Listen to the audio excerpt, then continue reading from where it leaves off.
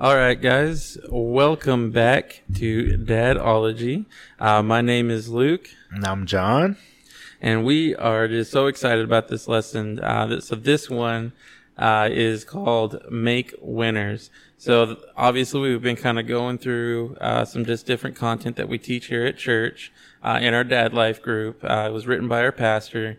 And, we started off just remembering the mission that God put on your life. And then we talked about how you model the way and then how you're going to mold that clay in your children. And then last podcast, we talked about magnifying the good in our children over just critiquing every little thing that they have. Right. But this one is all about training our kids and talking to our kids and how I love this lesson because it's a lot more practical than while the other lessons, we did talk a lot about practical things, but it's a lot of concepts. Right. Yeah. And so this one, though, we're going to go through just kind of the different ages and how to work with each age. Now, obviously, it's going to look different, especially it's going to look different whether you have girls or boys. Yes. It's going to look very different. This one was awesome for me the first time I saw it, and just the breakdown of the age groups. I was like, mind blown. Never thought of it that way. Yeah. And that was the same thing for me when I was asked to kind of teach this and I was reading through the content and stuff. I remember coming to this one actually being like really excited about it because I was like, man, this is so good. I really like this. Right. But obviously the first thing, the number one thing that we want our kids to win in is just finding Jesus, accepting Jesus. There's no greater joy for, a Christian dad to, whether you lead your children to Jesus or your wife or somebody at church, whatever that looks like, there's no greater joy than experiencing that. And I've had the privilege to experience that with my two oldest, and I've also been able to be the one that baptized them, which was just awesome. Yeah. Like serious dad high, like right there. It's so good, and it's one of the some of the fondest memories, and I can't wait with my younger children. Hope that they make that choice, obviously. But that's the thing is, and that's why it is such a great joy, but it also requires us as dads to talk about the gospel message to our kids. Yes, it does. And explaining what the gospel is and why Jesus came to die and how messed up we all are, because we all messed up. Yeah. I think I spoke about this a little bit, like, when my daughter was born, like I wasn't going to church and all that. And then my daughter's kind of the one who got me to the point of let's go to church. And it was because we're like, even though we didn't go to church, I still read the kids' Bible, and I was like, I still want you to know about this stuff. Like, this is real. I want you to know about it. And then that in itself is what kind of transformed my life in that area because of the questions that she would start asking. And then it's like, well, I don't have all the answers to these questions that this little kid is asking me because I don't do all this stuff. I'm just reading it to you because I know I should. It's in there, right? Yeah. And it's in there. So then, like, her asking the questions and then me starting to be like, well, how do I answer this? Like, going to my wife, like, yo, how do I answer this question she just asked me? And she's like, read your Bible. Like, the simple answer, right? Yes. That we all struggle with. And so then it was like, okay, well, let me go read this little bit and then be like, okay, well, let me try to break this down to a child level of understanding. But it's such a big deal to do that stuff. And to see that when your kids are making those choices on their own is a big win. Yeah. And I'm just going to be honest here, pull back the veil a little bit on Luke's life. I'm really, really bad at making big concepts, like breaking those down to where a child can understand them. I'm terrible at, like, there's a reason I don't teach in kids ministry because I'm just bad at it. Like, I'm good, like, when they're teenagers. Confirm. I am so bad at, like, breaking that down. Now, I'm so thankful for my wife because she can, and she's really good at it, and she's really good at making it relatable to the kids. And I hear it every day when she's doing the going through all of our schoolwork that we do for our kids, and it's just one of those things that, like, I am just really bad at breaking that down. And it comes out, especially like if I have to teach, like, I know math pretty well. Math just kind of makes sense to me. That's right. That I was good at math. Math will never lie to you. Right. Exactly. But teaching that to my kids, it's one of those things that like I go to teach that to my kids and I'm like, yeah, you just subtract it. Like, you just take it away. Like, you just subtract it. And they're like, what do you mean? I'm like, I don't know how else to explain this. This is what you gotta do. I just see all the videos of the parents trying to teach the kids math, and they're getting mad at the kids because they can't explain it. I just picture you doing that. Yeah, it's true, because I don't know how. Like, it's just one of those things. I'm like, I don't know how else to explain this to you and to where you can understand it. And so that, on the other hand of that, like that. I do a lot better as they get older, and I've always been a lot better. Like, if I don't have to hold back from like teaching big concepts and diving deep and things like that, like, I can do that, right. But don't. Yeah. And so obviously, like, the big things of, like, what all the gospel message talks about how we are wretched sinners and that we need a savior and that Jesus came to save and that he died on the cross, and then when he died, he raised from the dead, and it bridged that gap. And those things, saying it that way is really good. But then it's like, the gospel message is also much more to that. Like, we're adopted as a child of God, and there's this process of sanctification. Like, if I say sanctification to like even my 8-year-old, she's going to be like, what does that mean? Well, okay, let me try, and then I totally lose it. Yep. And then my wife's like, let me help you. And I'm like, thanks. I wouldn't say I'm good at it, but I'm not bad at it. Where I'm decent at it is because I don't understand either. So for me to understand, I need it broken down sometimes to the kid level. And then I'm like, okay, so that helped me get it. Now let me relay this to my kid, because I'm going to have to learn it the same way you're going to need to learn it. Right. And so obviously that's the main thing. We want our kids to know the gospel. We want our kids to know the Father and accept Jesus, as their Lord and Savior, and be saved from the wrath of God, which is hell. And we want that for our kids. Obviously, if you're a Christian dad, who's listening to this, we don't want our kids to go to hell. No. Right? No, absolutely not. So when I put it into that perspective, if you haven't really thought about it, or even really took the time to like sit and talk with your kids about scripture, or if that's not something that you're currently doing, number one, it's okay. There's still time.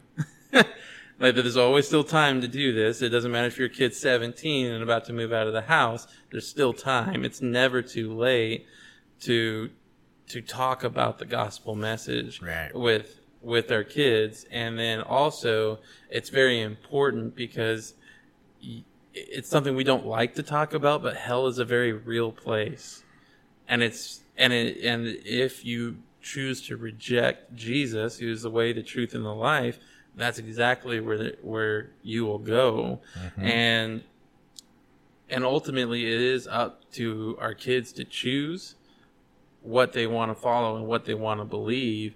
But if we're very passive and we don't want to, and we don't talk about it, and we don't have those conversations with them, it's a lot more likely that that's the route that they're going to go, and that we don't want that for our kids. Right. Something like, I was actually just talking to somebody about this yesterday or the day before, and I was like, good people will go to hell. Yeah. And people, and that's a hard concept for some people to understand. It's like, you can do everything right on earth, absolutely everything right, and if you didn't have a relationship with Jesus, you're going to hell. Yeah, that's a hard concept to wrap your mind around, because you're a good person. You're like, I'm a good person. I tithe. I did charities. I helped people. I did all that. Like, yeah, but you didn't have a relationship with him, right? And that's the ultimate things. Like, yes, you need to do that, but this is probably not probably. It is. It's first is that relationship. Then be a good person. Well, I mean, isn't that what Jesus says in Matthew, right? Right. Like where he's teaching. Matthew 4, Matthew 7, I think. I think it's 7. It's either might. 7 or 8. Yeah.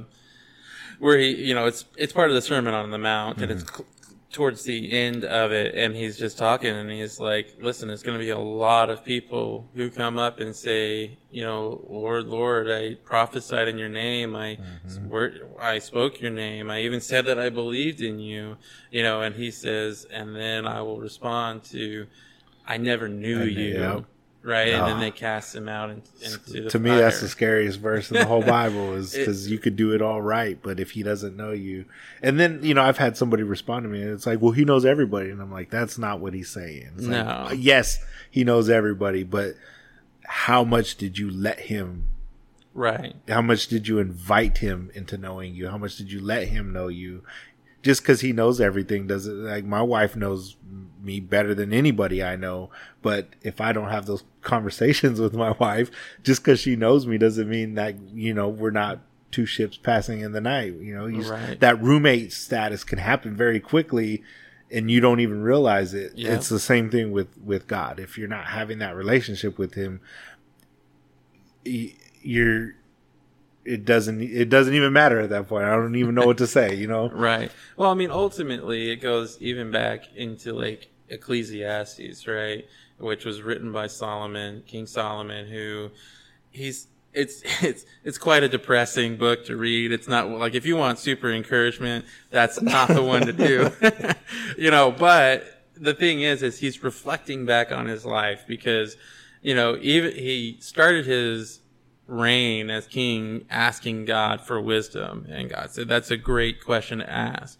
and he gave wisdom, and he was incredibly wise, and to the point that nations around the world just were in awe of how wise of a king Solomon was, but because of that, and because of just him being a human being, he gained everything.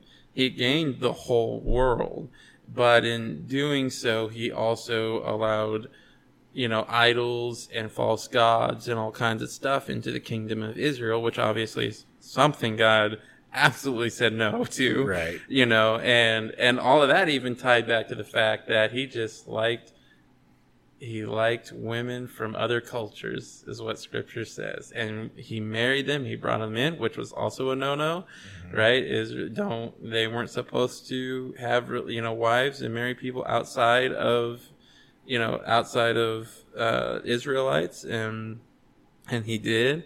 And then they brought all of their gods and they brought all of their things with them, and he allowed it, and they built temples all over Jerusalem that weren't for God and things like that. And so Ecclesiastes is him just kind of reflecting on life as a whole, and he's reflecting that none of it matters, right?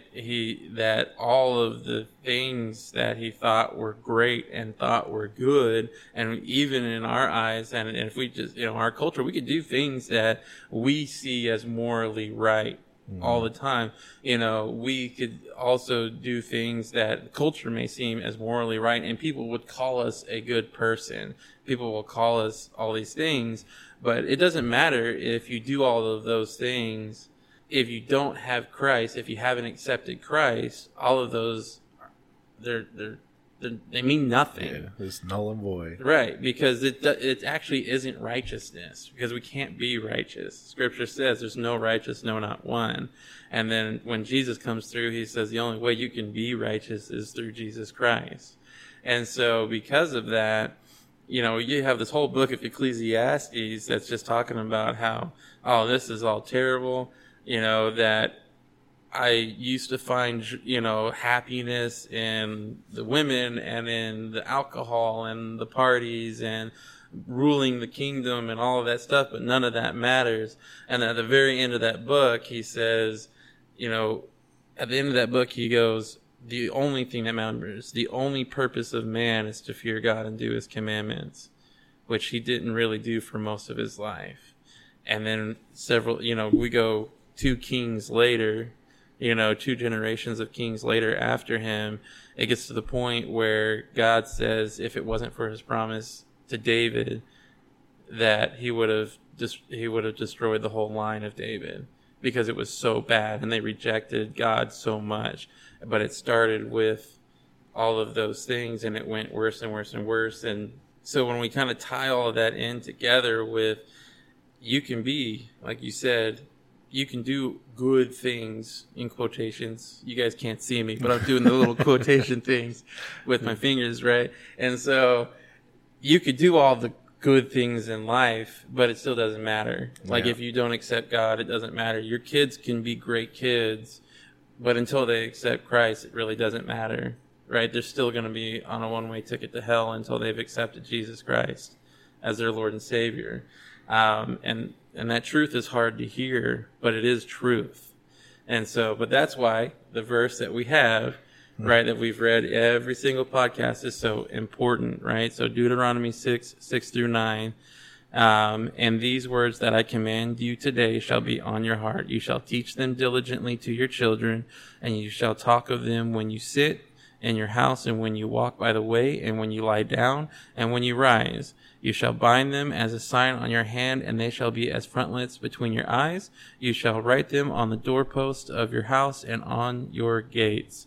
And so that's why this verse right here is so important, because if we don't do this part, then we're really sending our kids down a path of not being successful, of not seeing them as people who honor and who show respect and who are hard workers and things like that. But this also, once again, requires us to do it. Right. Yeah. So we've been saying, I don't know how many times I've said this. I'm going to say it again for all you new Christians, and even some of the ones that aren't. Get a kid's Bible. If you struggle, it'll break down those stories down to very simple versions that you can read, and then you can, once you do that, then it opens up the door to the questions that you can ask, where you can go to your actual Bible and find those answers with the whole story, not just the broken down cleaner version, because the Bible's R-rated, y'all. If you haven't read it. True. So, that'll break those concepts down, and then you could be like, okay, well, now I have questions about this, and then go find those. So I'm just going to throw that out there again. I'll probably do that forever, is get a kid's Bible. It's what helped me and still does. Yeah, absolutely. And so we're going to go through, so this is where we kind of dive into what this all kind of practically looks like. And this is, I found this incredibly helpful here, but it's 5 roles each dad operates in as their children grow. So your kid is born, and if you've had your first kid, or you're about to have your first kid and you're listening to this, trying to learn some stuff, this is going to be really helpful, because I remember when Deborah, my oldest, was first born, I remember holding her just going, I have no idea what I'm supposed to do. Facts. And, because I didn't. But the first age group here, so this is going to be from ages, 0 to 1. So when they're born to when they're 1 years old. So this is all about connecting. So you're a connector in their life. You're showing love and, and care. You're being nurturing. You provide security for them. The concepts of right and wrong take place in this in a more like external factor, just because it's like a obviously, don't eat that. Yeah. Like don't do those things. Obviously they don't understand what you're socket. Yeah, obviously they don't necessarily, when they're under 1, they don't quite understand those things. They understand more like how you physically react to them, the fact that you are talking to them, right? Things like that is really where it all comes at. Like, this isn't the stage that you're going to give big life lessons to, obviously.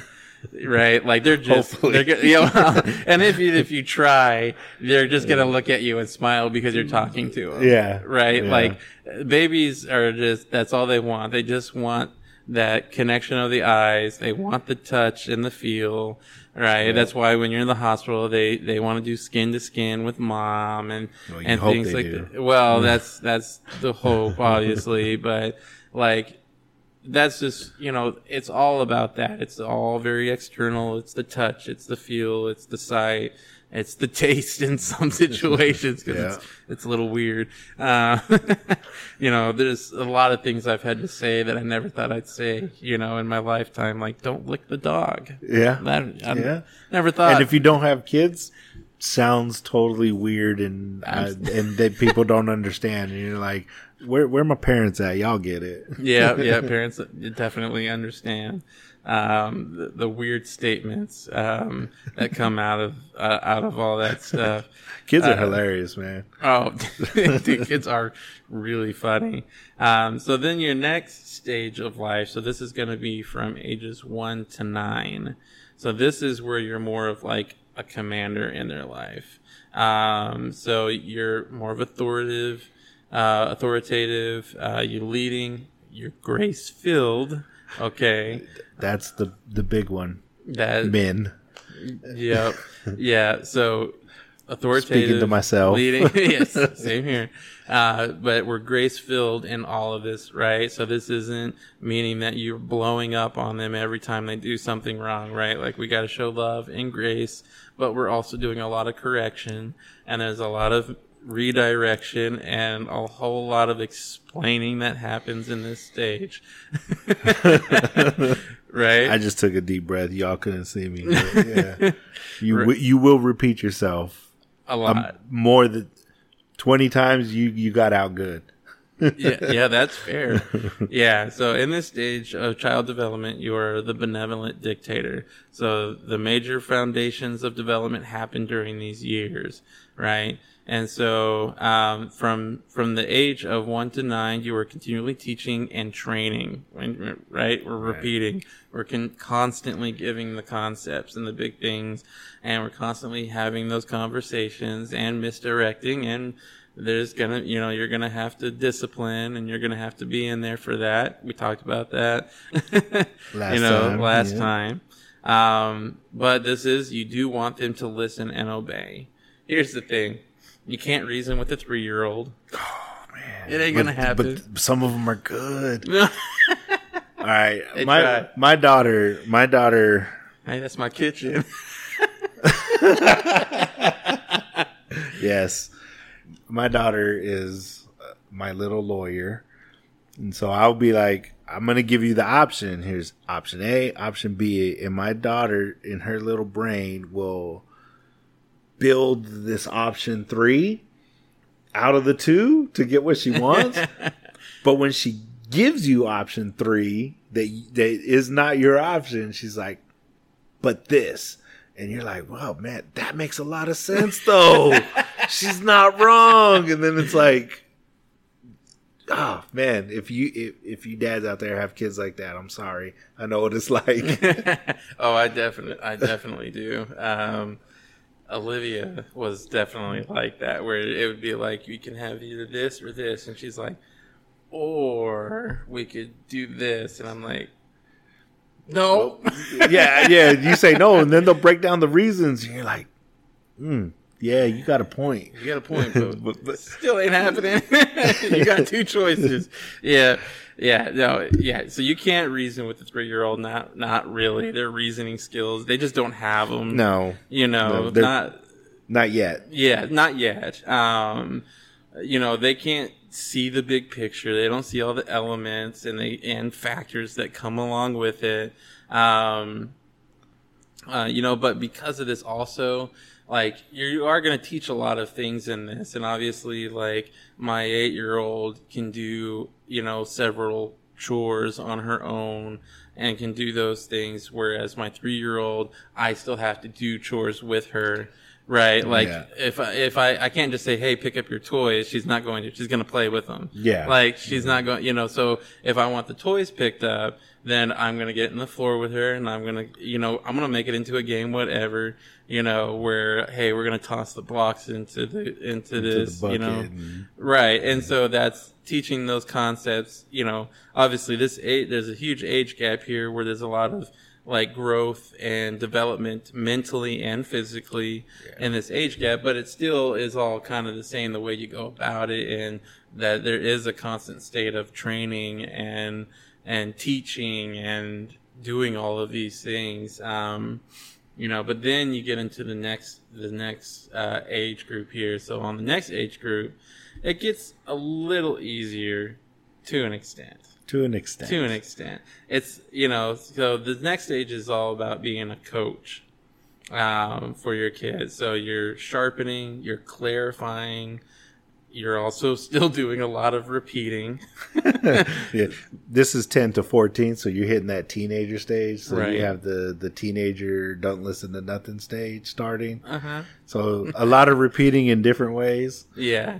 Yeah. Well, in the previous age group, a lot of the repeating is like repeating on, hey, you do this, do this, do this, do this, do this. Whereas this is more like the repeating is more of clarification, right? This is why we do this. Right. This is why we do this. Because now they're starting to understand the concepts of the why we're doing something, as opposed to the previous stage where they're, you know, they haven't got there yet. Right. Yeah. And exactly. And so 100%. No, Like, it's not. I saw it in your eyes. Oh, okay, yeah. So 100%. So in this stage, it's less demanding, right? Like I said, it's less just mentally and physically exhausting to an extent. Obviously, this is more. They do have the ability to reason, and they have their own mind and their thinking, and so the conversations can get a little bit more intense, right? You know, but ultimately, like, it's less demanding and more helping them make the right decisions. So you're more of a coach. You know, like, obviously there's some situations where you just say, hey, this is what we're going to do, you know, but ultimately you want to put them in a place where they can make good decisions. Yeah, but also this is a stage where, because they can make those decisions, is sometimes they're going to fail, and sometimes we have to let them fail. You can't make the decision for them. Even if you know what's going to happen, sometimes you have to let them make that decision. And you, dads, just speaking to me here, is the first thing that you do when they fail shouldn't be I told you so, and if you would have did this like I told you. It should be more of you be there to be a coach for them. Like, let them tell you what they saw, what they felt, and how they can correct that, and save the lesson for later. Right. I think that's a big thing that a lot of us dads struggle with is we immediately go into the lesson. Oh, you fell off your chair after I told you to stop leaning back 100 times.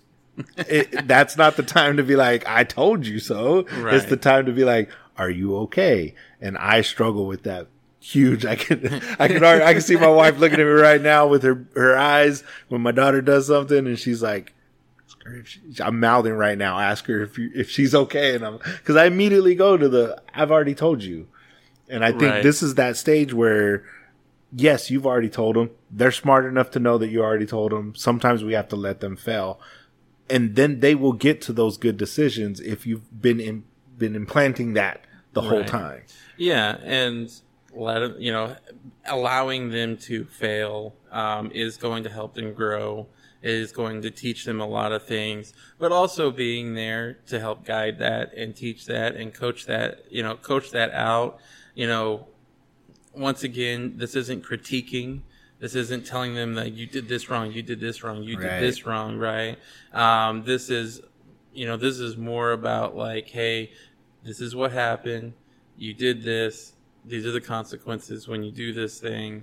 You know, maybe next time let's think about, right? So the conversation just needs to flow different, right? Every single one of these stages where the first one, you know, or the last one says, like being grace filled. Every single stage you need to be grace filled. Yeah, that doesn't stop just because they get older. No, absolutely not.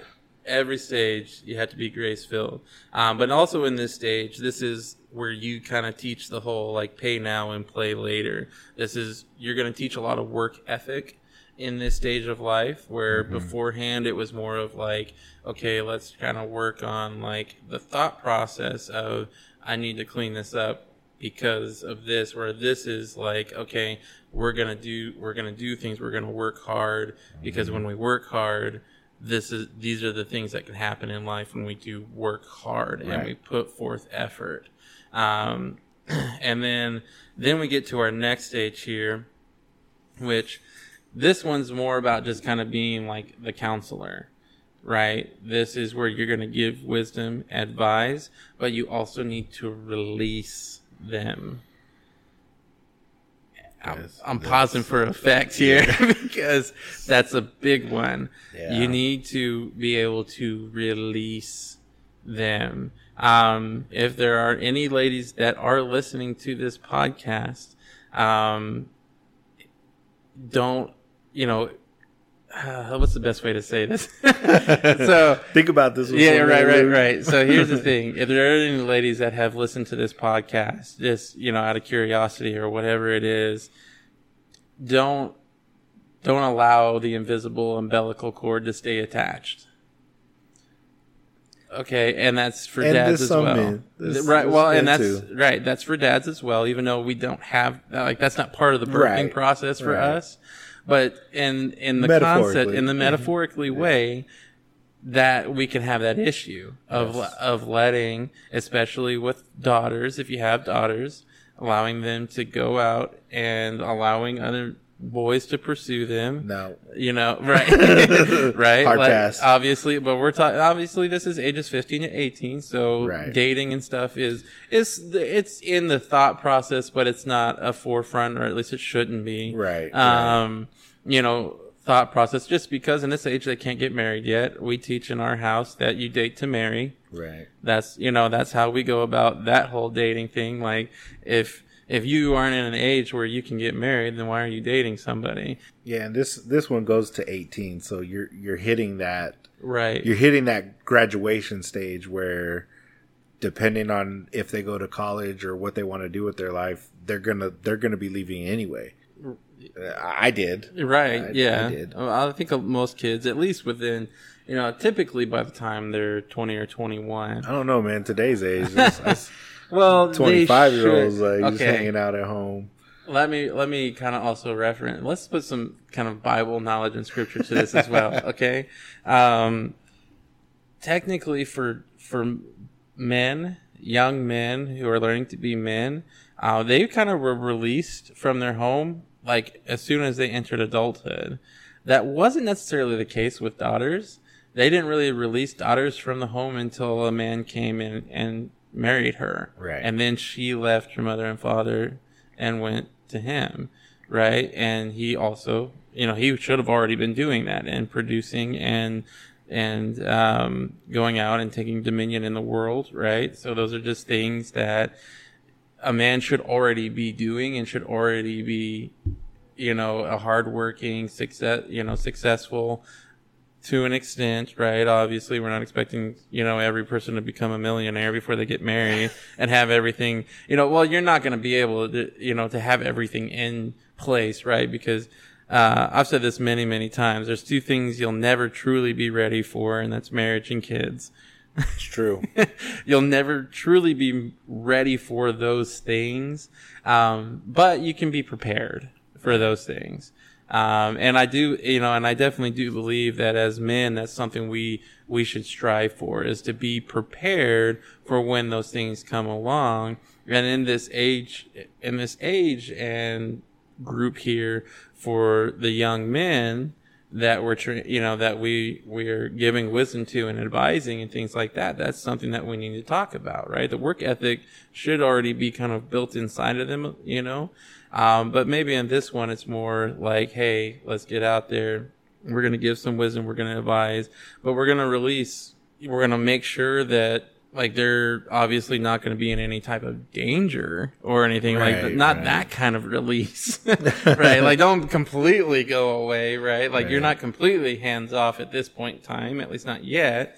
The next stage, you kind of get a lot more hands, like your hands are off and they're just kind of doing their thing as an adult. This counselor stage is that stage where you hope you did I don't want to say you did enough, because it's not like, oh, checking off boxes, like, did I do enough to do this or anything like that. But what I'm saying, this is the stage where, depending on how you handled all the stages before, you can't be a counselor if your kids don't come to you. Yeah.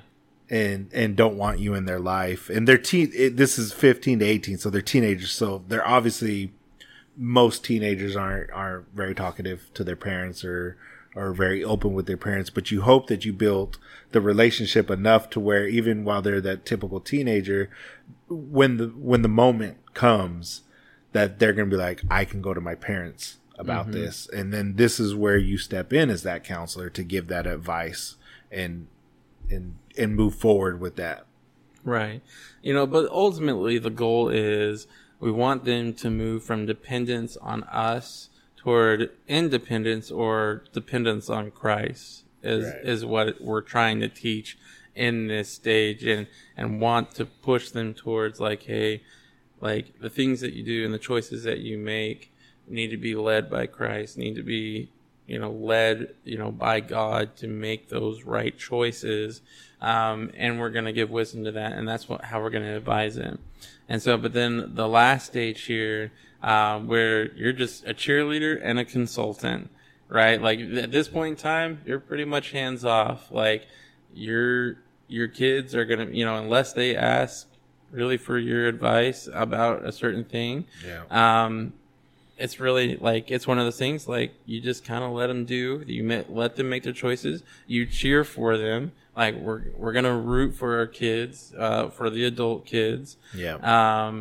We're going to cheer loud, right? Like be up there and be encouraging. And when they do great things, when, they get, promotions in their jobs, when they do those things, like let's cheer loud. When they get married, when they start having kids, let's not make this out to be like it's a burden or an issue. Like let's cheer loud and support and encourage these situations. And so obviously if your kid asks for advice, you can give him advice. And that's where the whole consultant thing comes on. It doesn't mean just like, all right, you're on your own, I don't got to be a parent no more. Like you're still a parent. Right. You're still a parent. And I'm sure the whole concept of, like worrying and having anxiety and wanting them to be okay, it's still going to be there. No, that'll always be there. Yeah. I mean, I'll be 40 this year, and I know my mom still does, so. Yeah. Yeah. And I'm sure my mom does as well. When you do give advice, I also want you to understand that if you are a dad listening to this and you have adult children, your kids are not required to take your advice. Yes. Like, they're not required to take your advice, okay? Like, you can give advice if they ask for advice, and they can say, that's great, but I don't think we're going to do it that way. Great. Awesome. Yeah. If you guys need my help on anything, let me know. Yeah, you can't, that's that point where you can't start holding it against your kids and being mad at your kids because, like, you gave them advice and they need to do it that way. Like, at that point, it's their choice to, and you still need to be loving, caring, accepting, graceful. You're the consultant and the cheerleader and just being there for your kids. They don't have to take your advice. No. I think a lot of parents don't, I won't say they don't get that concept. Just a lot of parents, I feel like the way they express their love is sometimes it's like, I'm asking you for advice. You're giving me advice. And then you get mad at me if I don't take your advice. But it goes back to the 10 through 14. Sometimes we got to fail even in adulthood. Yeah. Yeah. Well, and I think a lot of issues that I see, just overall is, parents, I think, have a hard time getting out of the coaching stage the 10 through 14 stage, they kind of get there and they want to stay there. Yeah. And it's hard to, and this is where the whole releasing thing comes from. And that's why it's very important to be able to release the kids and be able to set them free into making their own decisions and make it, whether they're dumb or not. And I understand that you have more experience and it's probably going to fail, because you tried it and it didn't work, right? But that's one of those things that give them the advice. If they say, hey, we're not going to do it that way, say that's all right. And then move on, from it. There's no need to be hostility there, or any of that stuff. Just they're adults. They can make their own decisions and we need to allow them to do that. But if they don't heed our advice when they've asked for advice, then they're going to reap whatever the consequences are that they reap. Or they're going to teach you something because maybe they figure something out. That's absolutely true. And so, just because it failed on your behalf and you had to learn a hard lesson doesn't always necessarily mean that it's going to turn out that same way for them. And so, but as your voice changes from season to season, it's imperative we train the winning thoughts. And so the Bible says, as a man thinks in his heart, so is he, right? Or other verses, what comes out of the mouth is what was in the heart. And so, so now we're going to, we have all of our stages listed out. And now we're going to talk about 5 ways to produce winners. So obviously, number 1, encourage your kids. That's a big one. That's the main one, right? Yes. Right. We want to be encouragers. We want to cheer for them. It goes back to the last one, magnify the good. Yeah, absolutely. And, one thing that really kind of broke my heart recently was, and it's interesting how this all plays out, but we went to a baseball game with some friends and we were up there cheering and, getting hyped every time a big play happened. And when it didn't matter which kid it was, right? Like if it was their team made a big play, we were cheering loud. It wasn't just like we cheered for just his kid. Right. We were cheering for everybody. Like the team is doing really well and we were out there cheering. And having a good time and, and you could tell like the kids just performed better, right, when we were doing that. But then the next game that they had, so one of the families had an older daughter who played soccer and had asked, our friend that we went to go, see their son play baseball, they had asked her friend, like, hey, would you guys be willing to come to our soccer game? Because nobody cheers at our soccer games. And we really love that you cheer at these games, and we want people to cheer for us at our soccer games. And I thought to myself, man, how sad is that? Yeah. My dad wasn't there. Right. I was like, how, sad is that you're, I don't understand that.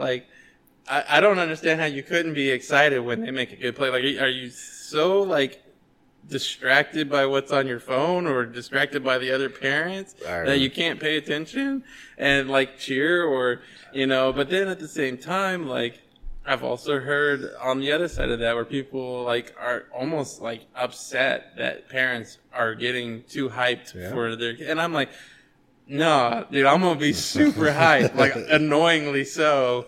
Regardless, just because I want to encourage my kids, right? And it's just crazy. Now, obviously, our, the friend that we had, they did go to their game and really enjoyed it. But that was one thing that afterwards I asked him how it went. And he was like, it was just weird that nobody cheered. Nobody did anything. They just watched the game and just sat there. And I'm like, that is just such a foreign thought. As someone who was raised with sports and all of us played sports, my dad played sports. I will say just in general, for whatever reason, kids outdoor soccer, other than a few parents that are screaming and yelling, most people in that sport, for whatever reason, they don't. And I don't know what it is, because like baseball, the parents are getting hyped. Football, like I'm sorry, when my son plays football, I get rowdy myself. But yeah, indoor soccer, super loud. Outdoor soccer, I've noticed it's only a few parents that really do, and I don't know what it is. Huh. That is a very strange thing. Like I said, it's just such a foreign thought to me, just because, I grew up playing sports as well. And, I remember, like, I played, high school football, and I was a starter, and, like, I would make a big play and the crowd would go crazy and my mom would be louder than everybody else and I could still hear my mom over the whole crowd just because that's just our family was loud and boisterous and but we were going to cheer, regardless of whether we were losing or not, we're going to be hyped about it. And so encouraging the kids, it really does make a difference in your kids' attitude, right? And in just how your kids feel and and it does show them love when you are encouraging, because obviously there was a situation where the little girl was you could tell she didn't feel very loved, right? Because nobody was even excited to be there. She felt like it was just kind of why are we here, right? And so, but I will say to that, because not everybody is like a sports family, and if your kids do want to play sports, you're not going to be the crazy loud cheering parent. I read this once and I was like, whoa, it blew my mind. So in that 1 to 9 stage, just at home, if your kid shows you a drawing that they did or a coloring they did, the study was saying just giving them a high five, looking at them, making sure they see you and giving them a high five was more epic of praise than anything else, because it was acknowledged all their senses in that moment. So they can see you, they can sense you. You give them the high five, and high fives to kids are a really good thing. And I was so even if you're not this crazy loud parent that's going to go scream and yell for your kids, just a high five sometimes is more than enough for your kids, especially if they're in that 1 to 9 stage. Right. Yes. But the reason why we want to do this is obviously because we want our kids to have not just positive self-esteem, but we want them to understand how God sees them. Because the way that God views us and the love that he has for us is on a whole nother level than we could ever truly imagine. But we want them to be able to see that, and that'll drastically improve their confidence and self-esteem. But then, we want them to understand that they are fearfully and wonderfully made by God. And we want them to believe God has a purpose and a plan for their life, and that they're just not an accident, right? We're going to give them an identity in Christ, and that's where they can find their identity. And yes, I am pretty specifically referring to our identity crisis that we have around the whole world. This isn't just an American thing. This is an issue around the whole world. The UN is all about this push for your identity, and what you identify as. But the thing is ultimately God has made us in a very specific way, and he made us that way for a very big reason and for a purpose. And we want them to have, the self-esteem that comes from God, and to understand that they are made fearfully and wonderfully, and that they're awesome. And we want to communicate that they have been given gifts to develop and use and help people, right? Yeah. And we want to make sure that we fuel their attempts with healthy, balanced encouragement. And so healthy encouragement is directive and detailed and not just fluff. That's another thing as well, is, me as a words of affirmation person, it's really easy for me to just be like, you're awesome, high five, right, and random moments, things like that. And a lot of it, is just me kind of fluffing and just kind of being out there and just being, annoying dad as it is, right? But there are definitely going to be times where I have to sit down and be like, you did an amazing job at this, and this. Yeah. Right? Those specific moments. Yes, is really what this is kind of referring to. Right. Yeah. And so number 2, we're going to expand the comfort zone. Oh, that's uncomfortable. It's very uncomfortable to expand the comfort zone. So obviously safety and protection isn't the only major focus for dads in relation to their children, but it's our job to expand their comfort zone. Let's push them outside of that comfort zone. Don't be a helicopter parent. Let them let them make some stupid decisions. Yeah, they gotta fail. Yep. And the quicker they can get used to failing and then turning that failure into a win, the way better off they're gonna be. Failing means you tried. Yep. Mm-hmm. I've always been one to teach my kids, especially my older daughters, obviously, that I don't really necessarily care how well they do in whatever they do. I just want to see that they've put forth effort. Like, that's all I really care to see. I want to see the effort that they have. And so, but that also requires that little push outside the comfort zone. We're going to push a little bit. But our goal is to help them take that next step. And so the hope is that one day, if they choose Christ, that the Holy Spirit is going to be one that will do that. Right. So this is kind of where it gets into the whole cheerleader counselor or consultant, stage is where we're going to allow the Holy Spirit to do a lot of that work. But the more that we've kind of been in that step and in that kind of pushing them outside the comfort zone, the easier it is going to be for them to allow the Holy Spirit to push them outside of that comfort zone. Right. And obviously the Holy Spirit's going to do a way better job than we ever could. Yeah. Because, Holy Spirit's God. So he just kind of is much better, but kind of, right? Yeah, kind of. Yeah. Just a little, a lot, but until that time comes though, we are the ones to raise that bar a little higher and a little bit higher. But also believe that they can reach those goals, right? We don't want to have unrealistic expectations. I'm not going to expect my 3-year-old to load the dishwasher. I mean, you could expect it. Well, that's the point. That's too high of a bar, obviously, right? But my 10-year-old, she can, right? And teaching her how to start doing her laundry, that's something that she can learn to do right now. Right. Like those type of things is like, okay, obviously we're gonna raise the bar a little bit at a time, and we're gonna push, but we're gonna encourage them like you can do this, right? And have your verbiage as a dad of positive, like you can. Yes, my bad.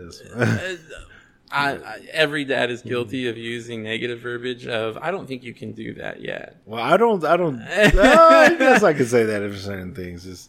My wife tells me a lot that I can be a negative person just in general, and the way my brain works is I'm an overthinker, so I think of every scenario, that 99% of them aren't going to happen. Right. So then when something comes up, I'm like, yeah, but this or this or that or this or that, and it's like, stop being so negative, and it's like, Yeah,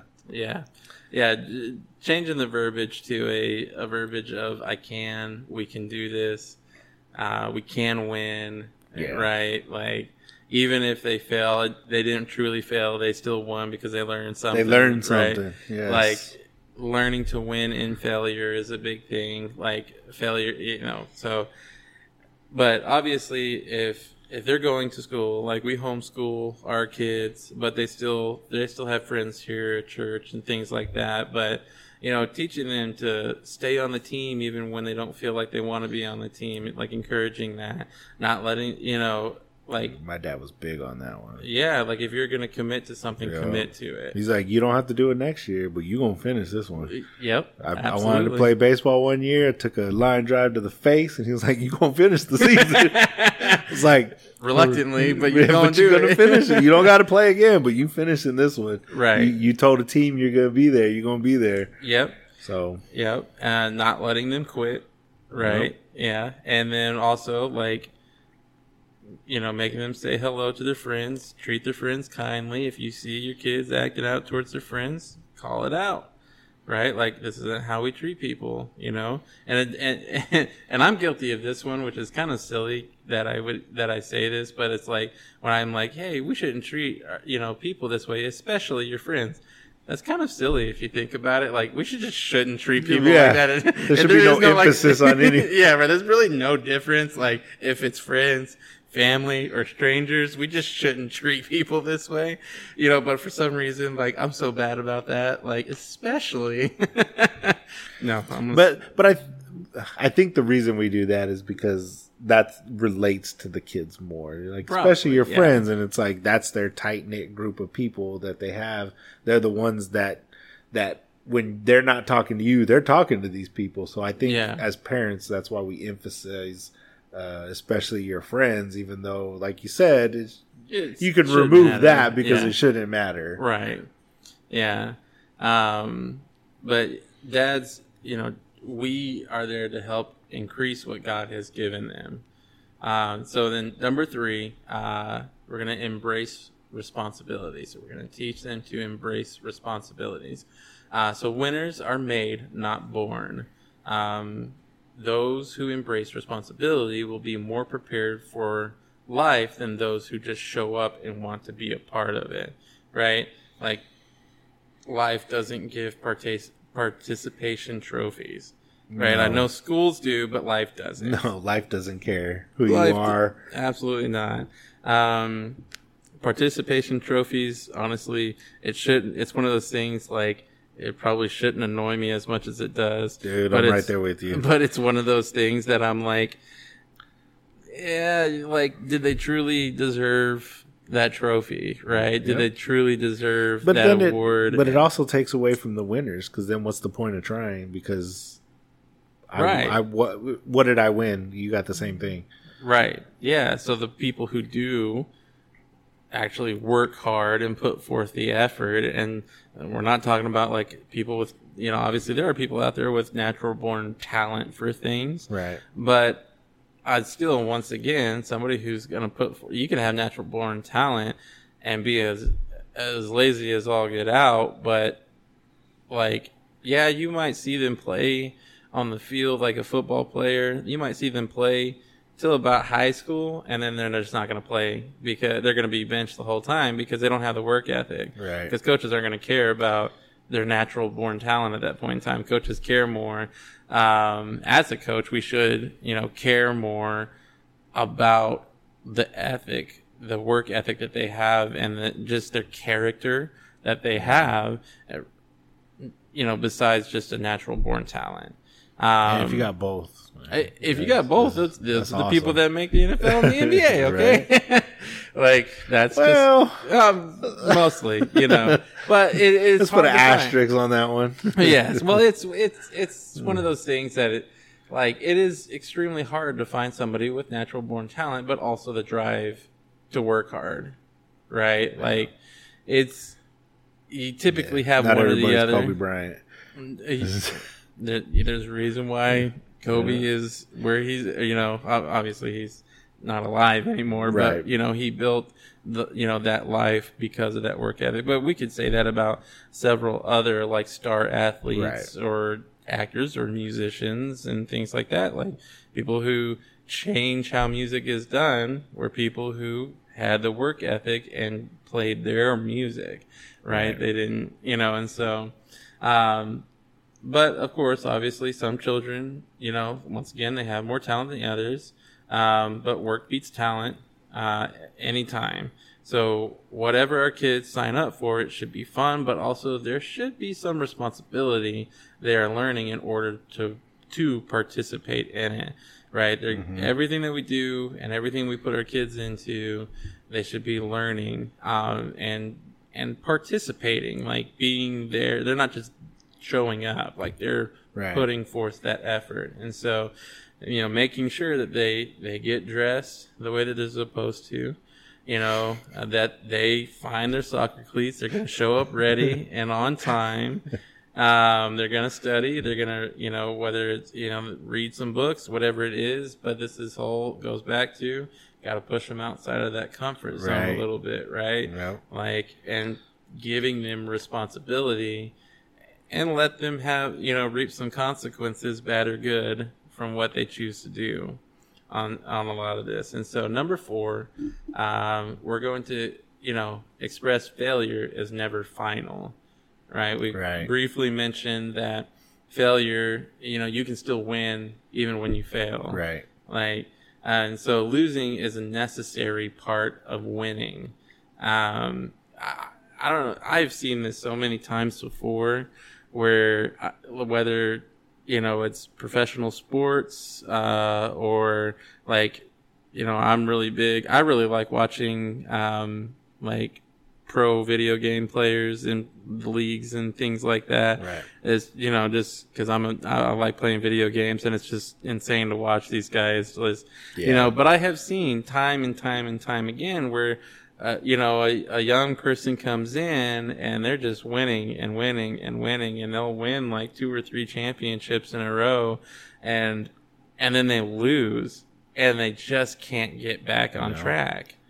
No, they get the yips. Yeah, right. Like they just can't ever get themselves back to where they are, because if you don't ever experience loss, you can't truly experience what it's like to win.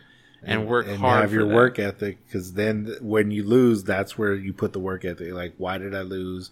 What do I need to do? What did I learn from that? And moving that forward. Losing means you tried, and trying is never truly a fail, because that means that you attempted it, and sometimes you're going to fail multiple times, and that's okay. Whether we win or whether we lose, character is always built in those things, whether it's bad or good character. Right. However we react to those things, however our kids react to those things, character is going to be built one way or the other. But that also doesn't mean that we as dads are okay with losing, right? Like, we want to make winners, so we don't want to just harp on this whole, it's okay to lose, it's okay to lose, it's okay to lose. We should always push, how can we win from this loss? Right. That's where that lesson comes in. It's like, okay, we lost. It's okay. What did we learn? Right. And losing sometimes hurts, and it's definitely not fun to lose. No. Nowhere in there did I say losing was fun. No, absolutely not. But it's one of those things, like you said, right? Losing helps us, can either break us, right, to where we just can't get back on track because the character we built wasn't a strong character, but those who build strong characters that have fortitude and are, have integrity and are courageous and those type of things, those are the ones that are going to take the losses and say, hey, okay, yeah, we could have done better here, and here, and if we would have changed these things, we definitely would have won this game, and then let's take this information to the next game, and let's make it better. Let's get better. Let's take those small steps. And this is for everything, not just sports. Yeah. It's just easy to relate things to sports, especially for men. In sports and those type of, competitions and social events, things like that is what our kids are doing right now. And obviously, as dads and our work, whatever we do with work, it's the same thing, right? Like, we should always strive to be winners in our work, no matter what you're doing for work, and no matter how you feel about your work, you should always strive to win, right? A person who has a godly character, a character that's been, shaped by God, is going to give their best no matter how terrible of a job it may be, they're still going to show up, early. They're going to do their job. They're going to do it well. And if they, have to learn some stuff, guess what? They're going to take the effort to learn. And you're going to actually teach your kids a lot if you do that as well. Which goes back to you got to do all these things too. Yeah. For yourself. Mm-hmm. Well, and here's the big one. We have to refuse to blame others. And this time I'm talking to you dads. Right? Yeah. Like, it is so easy to get in the mindset of it wasn't my fault that this happened. Right? Like, and sometimes it might not be. Well, but true. I mean, there are some situations that are just beyond your control, but that's where your character comes in. Is do you immediately go to the blame of the others, or do you look at the situation and be like, well, yes, but we could have still did this or that, and maybe still got the same outcome, but it goes back to the character of how are you going to look at it. Because if you're immediately going to blame others for mistakes, then you're going to just continuously do that throughout your life, and your kids are going to see that, and then they're going to immediately start doing that too. Oh, well, Dad, well, this, and then you have no argument at that point. Yeah. To help your kids. Right. But blaming others is something that is, like I said, even as adults, it's so easy to kind of drop into that and want to, and we teach our kids that when we do that as well, when we're complaining about things and it's like, oh, if this person would just do their job for once, then maybe everything would be better. That's teaching your kids something. I get that you're frustrated. I get it. Yeah. But you're teaching your kids those things. But if your kids miss a kick, strike out, totally miss a catch, get a bad grade, fail a test, whatever it may be, we're there to help them get back up with encouragement, when they fall down and hurt themselves, but we're here to also kind of push them into that next level. Like, right. yeah, like, hey, let's encourage them. Hey, you did really, really good job, and this is what I saw, and be very specific about the things, which means let's pay attention, let's be attentive, right? So be very specific, like even if they lose, like, hey, you did a really good job on these things, and these things. And then maybe, and depending on how kind of like emotionally driven your child is, right, it may be okay in that moment to kind of talk about things that they could have done better, because some kids they're just okay with that, right? Like they're just mentally, they can, they don't handle it. Yeah, they can handle that. Like, okay, you're right, I could have done, but there are some kids who just need, hey, let's give them a second to kind of calm down, and maybe like the next day or something like that, like, hey, we're about to go to practice, right, for your next competition or your next whatever it is.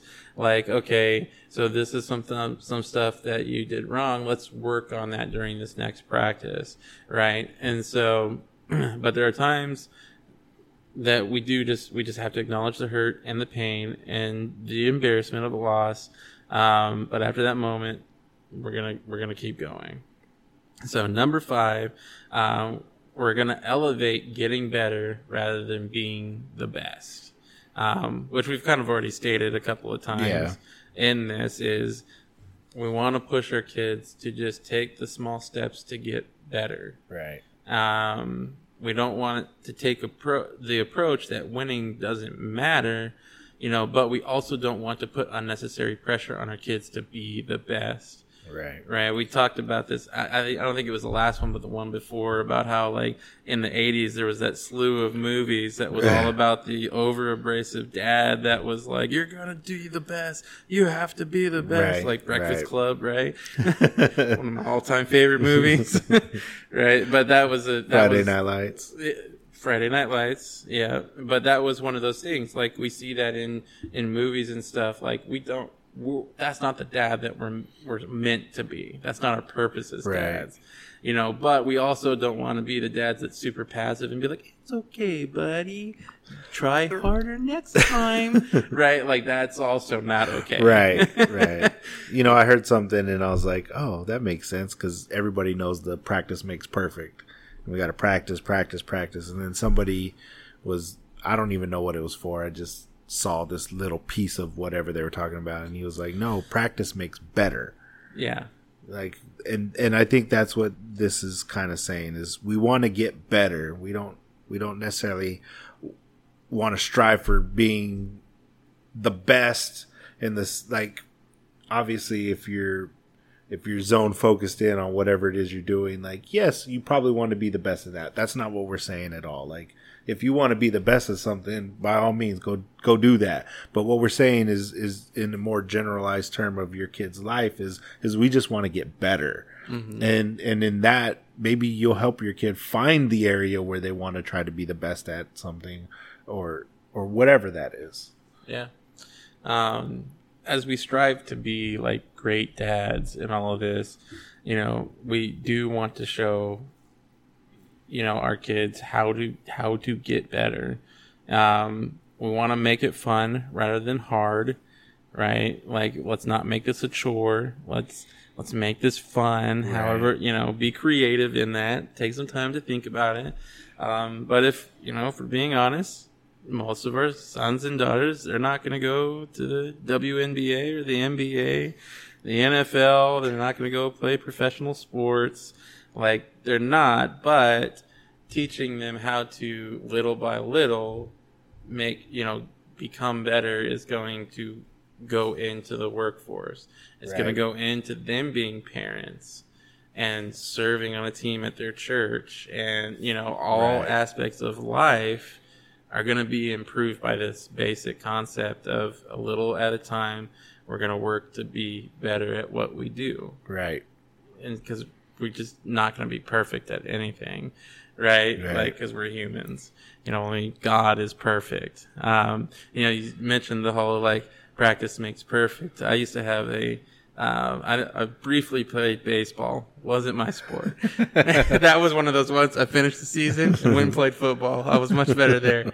But the coach that we used to have all the time, he actually would say, listen, we never say practice makes perfect, because the only way that happened is if we had perfect practice. Only perfect practice makes perfect. We can't do that. And so it was a very similar concept that he would teach as well, of like, practice just makes us better. Right. We're going to continue to be better. And so, but we're going to go ahead and we're going to wrap this up. And, these last five podcasts have just been really exciting to kind of see all you guys listening. Be sure, if y'all have questions, if y'all have comments, whatever, if you have even like some advice. Obviously my oldest is 10, and so he hasn't really moved into those teenage years.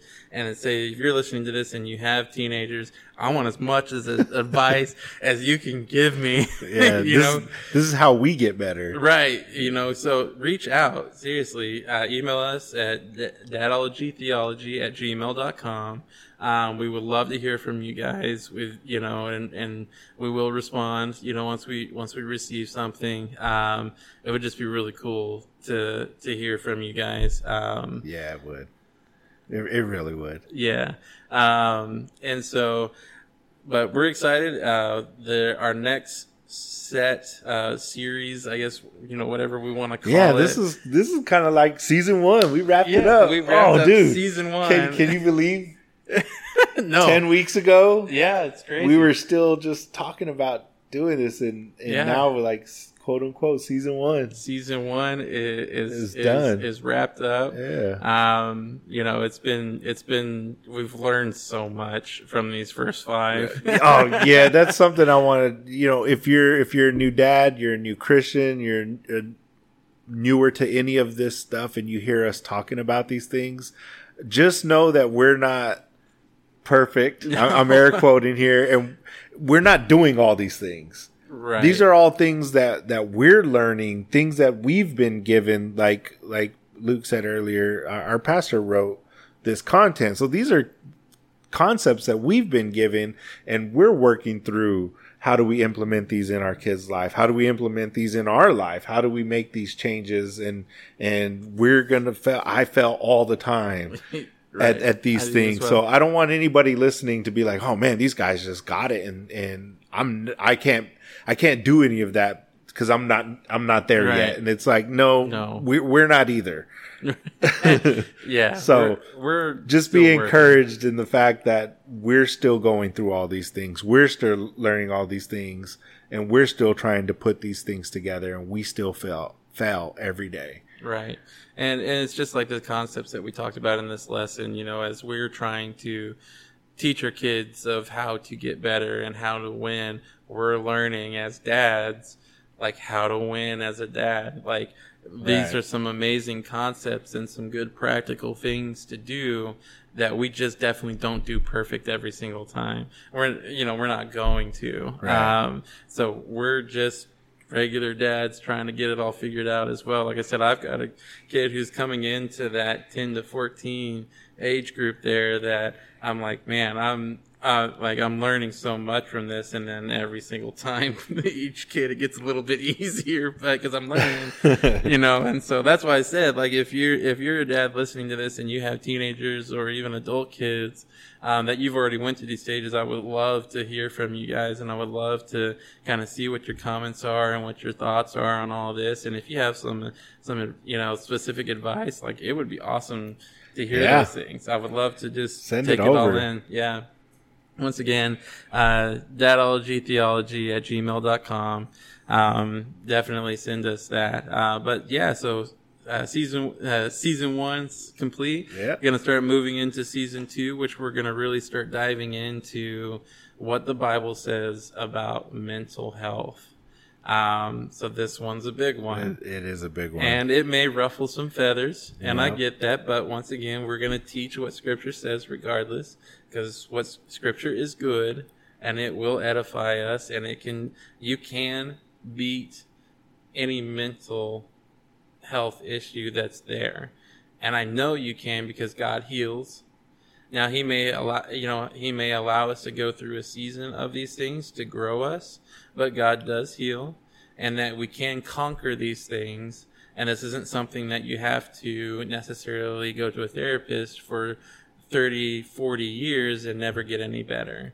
That's not working, right? We wouldn't do that in a regular doctor's for other illnesses, but yet we do that for mental illnesses. And so we really want to dive into what Scripture talks about with all of that, and we really want to do that. So we're excited to kind of start working into that. I think it'll be just really good and really helpful. And once again, would love some feedback, from you guys on that. So I'm going to pray for everybody real quick. And so, Lord, God, we just come before you today, just praying for all the dads that listen to this, or just all the people that listen to this, Lord, that they see you and that they hear your words, God. And when we speak Scripture, and when we talk about Scripture, and when we quote Scripture, and God, we just know that your word never goes void on anything, on anything. And so, Lord, I just pray, God, that you continue to bless each and every one of the dads. Lord, that, God, just thank you for your grace and your mercy as we fail and learn and fail and learn. And God, just show us more about who you are, and show us and continue to grow us, God. Lord, we love you, and in your name we pray. Amen. Amen.